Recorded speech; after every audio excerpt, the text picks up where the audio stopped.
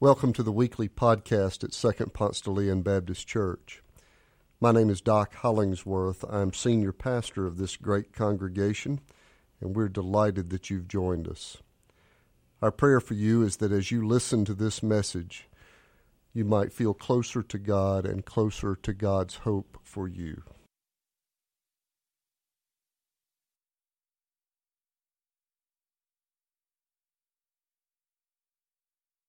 Our scripture reading for this third Sunday of the Easter season is from Luke's Gospel. I'll be reading from chapter 24, verses 13 through 35. Now, on that same day, two of them were going to a village called Emmaus, about 7 miles from Jerusalem, and talking with each other about all these things that had happened. While they were talking and discussing, Jesus himself came near and went to them, but their eyes were kept from recognizing him. And he said to them, "What are you discussing with each other while you walk along?" They stood still, looking sad. Then one of them, whose name was Cleopas, answered him, "Are you the only stranger in Jerusalem who does not know the things that have taken place there in these days?" He asked them, "What things?" They replied, "The things about Jesus of Nazareth, who was a prophet, mighty in deed and word before God and all the people, and how our chief priests and leaders handed him over to be condemned to death and crucified. But we had hoped that he was the one to redeem Israel. Yes, and besides all this, it is now the third day since these things took place. Moreover, some women in our group astounded us. They were at the tomb early this morning, and when they did not find his body there, they came back and told us that they had indeed seen a vision of angels who said that he was alive. Some of those who were with us went to the tomb, found it just as the women had said, but they did not see him." Then he said to them, "Oh, how foolish you are, and how slow of heart to believe that what all the prophets have declared. Was it not necessary that the Messiah should suffer these things and then enter into his glory?" Then, beginning with Moses and all the prophets, he interpreted to them the things about himself in all the scriptures. As they came near to the village where they were going, he walked ahead as if he were going on, but they urged him strongly, "Stay with us, because it's almost evening. The day is now almost over." So he went in to stay with them. When he was at table with them, he took the bread and blessed it and broke it and gave it to them. Then their eyes were opened. They recognized him, and he vanished from their sight. They said to each other, "Were not our hearts burning within us while he was talking to us on the road, while he was opening the scripture to us?" That same hour, they got up and returned to Jerusalem, and they found the 11 and their companions gathered together, and they were saying, "The Lord is risen indeed, and he has appeared to Simon." Then they told what had happened on the road and how he had been made known to them in the breaking of the bread. Some others of you grew up watching Gilligan's Island on television. You remember that it was supposed to be a 3-hour tour. But the weather started getting rough and the tiny ship was tossed. And so Lovey and the professor and all them get stranded on this island. Well, if you did grow up watching Gilligan's Island, do you remember the episode when they almost got off the island? They were almost rescued, but then the skipper's little buddy Gilligan did something that was really lame-brained, and it blew their chances of rescue, and alas, they were stuck on the island still. Well, if you watched any episode of Gilligan's Island, then you watched that episode, right? Because nearly every episode of Gilligan's Island had exactly the same plot. Every storyteller has a plot line, a storyline, a spine that holds the story together. Journalist Christopher Booker wrote a book making the case that there are really only 7 basic plot lines, and that every story is some variation of these 7. I won't do all 7, but just to give you a flavor of what he's saying. He says one of the plot lines is overcoming the monster. There's a good guy and a bad guy, right? The James Bond movies, Star Wars, the Guns of Navarone. There's several variations of the theme overcoming the monster, the great threat that's out there that is overcome. Another basic plot, he says, is rags to riches. Pretty Woman, Great Expectations, Cinderella.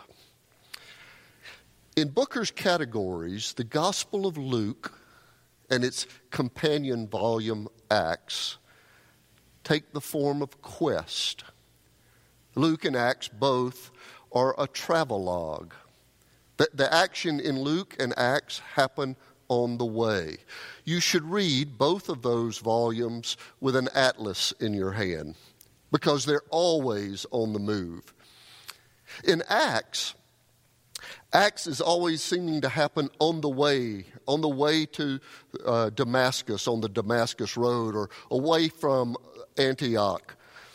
When the gospel spreads in Acts, it goes from Jerusalem to Judea to Samaria to the ends of the earth. Get your atlas if you're reading Acts.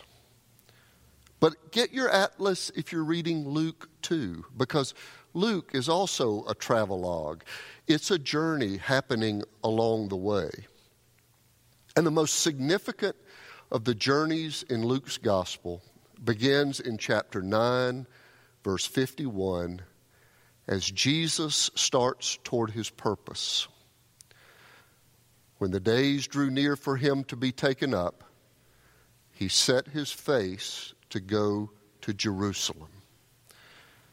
The climax of the story is Jerusalem. Jesus' purpose, his fulfillment of his mission, will take place during the week of Passover in Jerusalem. And from chapter 9 on, Jesus is headed to Jerusalem. It takes him 85 miles and 408 verses to travel from Galilee to Jerusalem. And on the way, he is in ministry at the places he's going. He enters a certain village, enters the house of a Pharisee, teaches in a synagogue.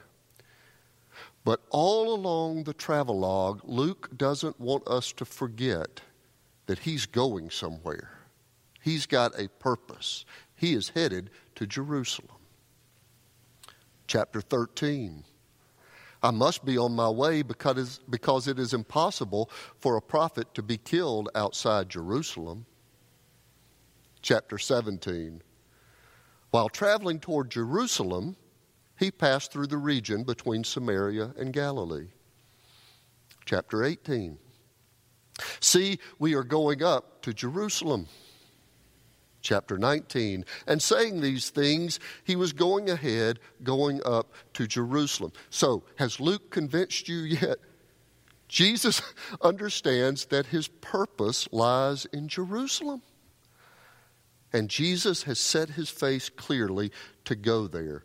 Jerusalem, where the trial, the crucifixion, the burial, and then the climax of the story, the empty tomb. The resurrection fulfills the great purpose of Jesus. So, now to our story for today. After the resurrection, we have this heartbreaking story of 2 companions who are walking the 7 miles to Emmaus.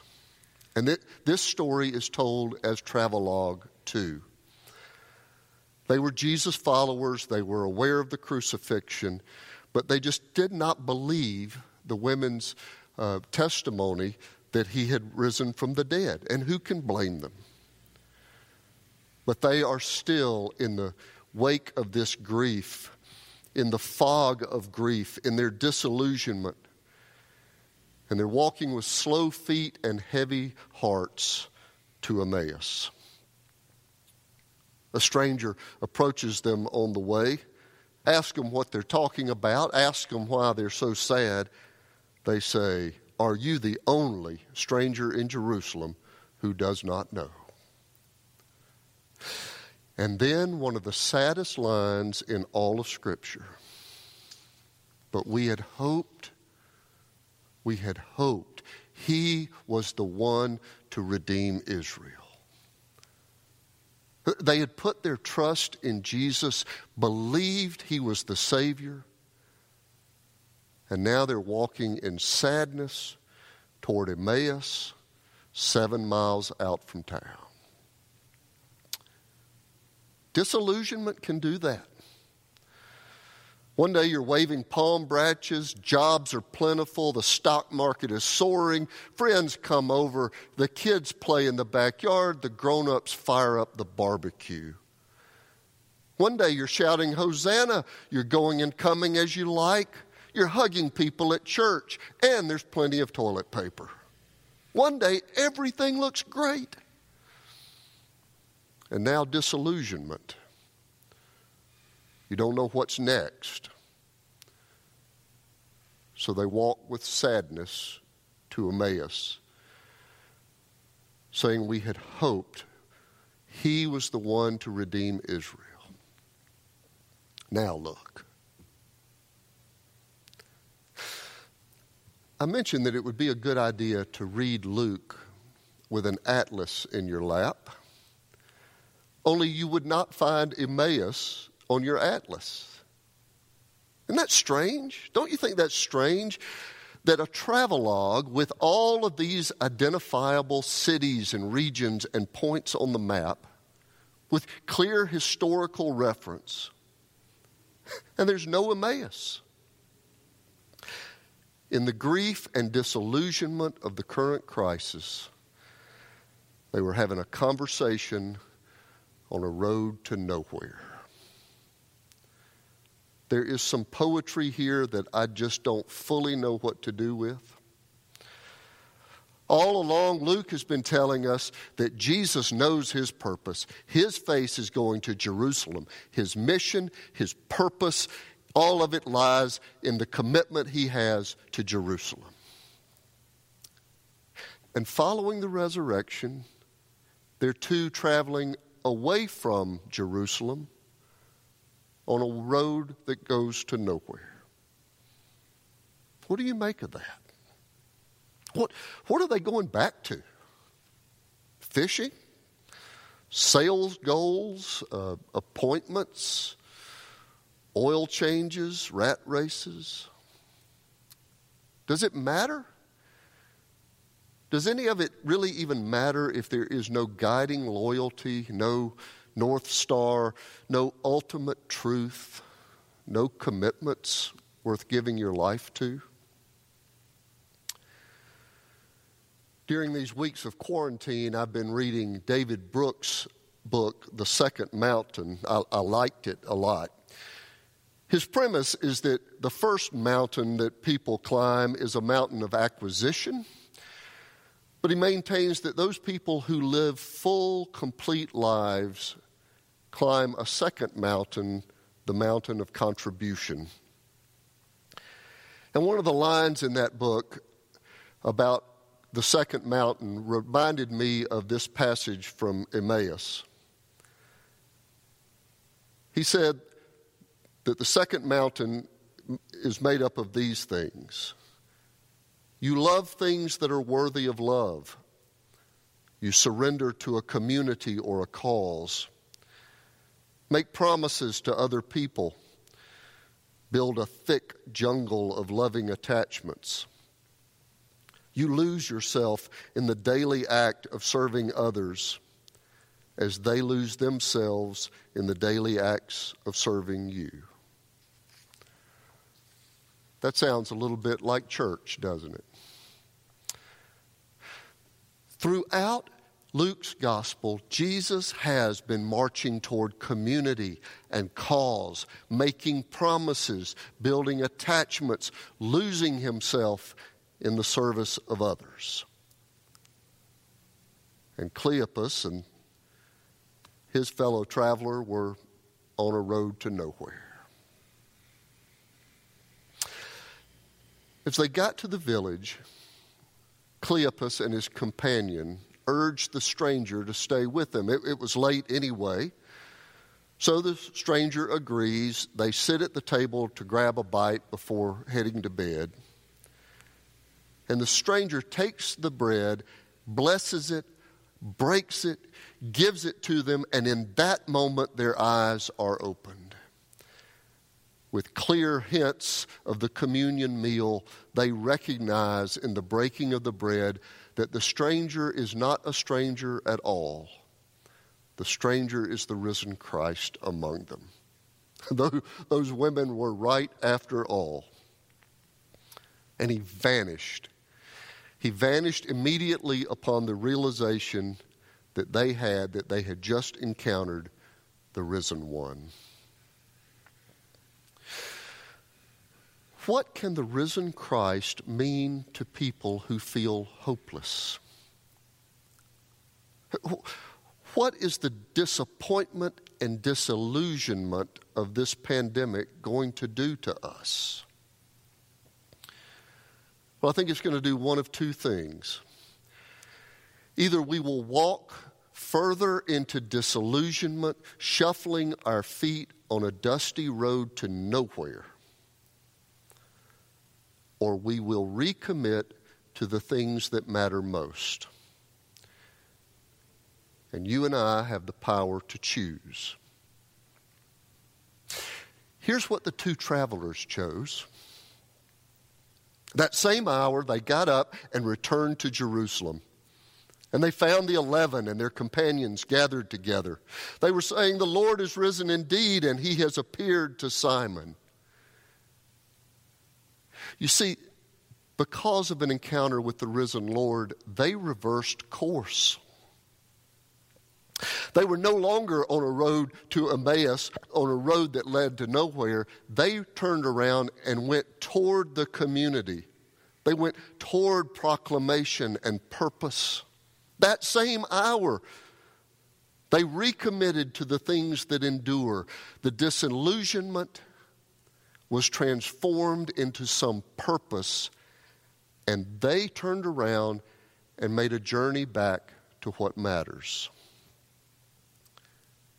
It would be a beautiful use of our time, this solitary time when we have a lot of time apart from each other, alone, if we looked deep into our values. The poet said, "He who would search for pearls must dive low." Before the stadium lights come back on and the carnival rides start back up, what really matters to you? For me, I like the language that David Brooks had. You love things that are worthy of love. You surrender to a community or a cause. You make promises to other people. Build a thick jungle of loving attachments. You lose yourself in the daily act of serving others. That sounds like gospel to me. It sounds like church. It's a very personal question. We'll all answer it differently. But what work do you need to do during this unusual time to go deep and reflect on purpose and community, things that endure, things that matter? And what would a first step toward Jerusalem look like for you?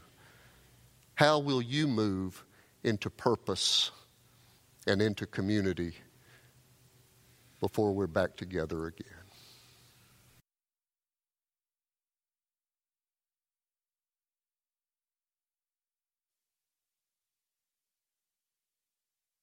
Thanks for joining us. If you live in the Atlanta area or visiting Atlanta, come and worship with us in person on Sundays at Second Ponce de Leon Baptist Church.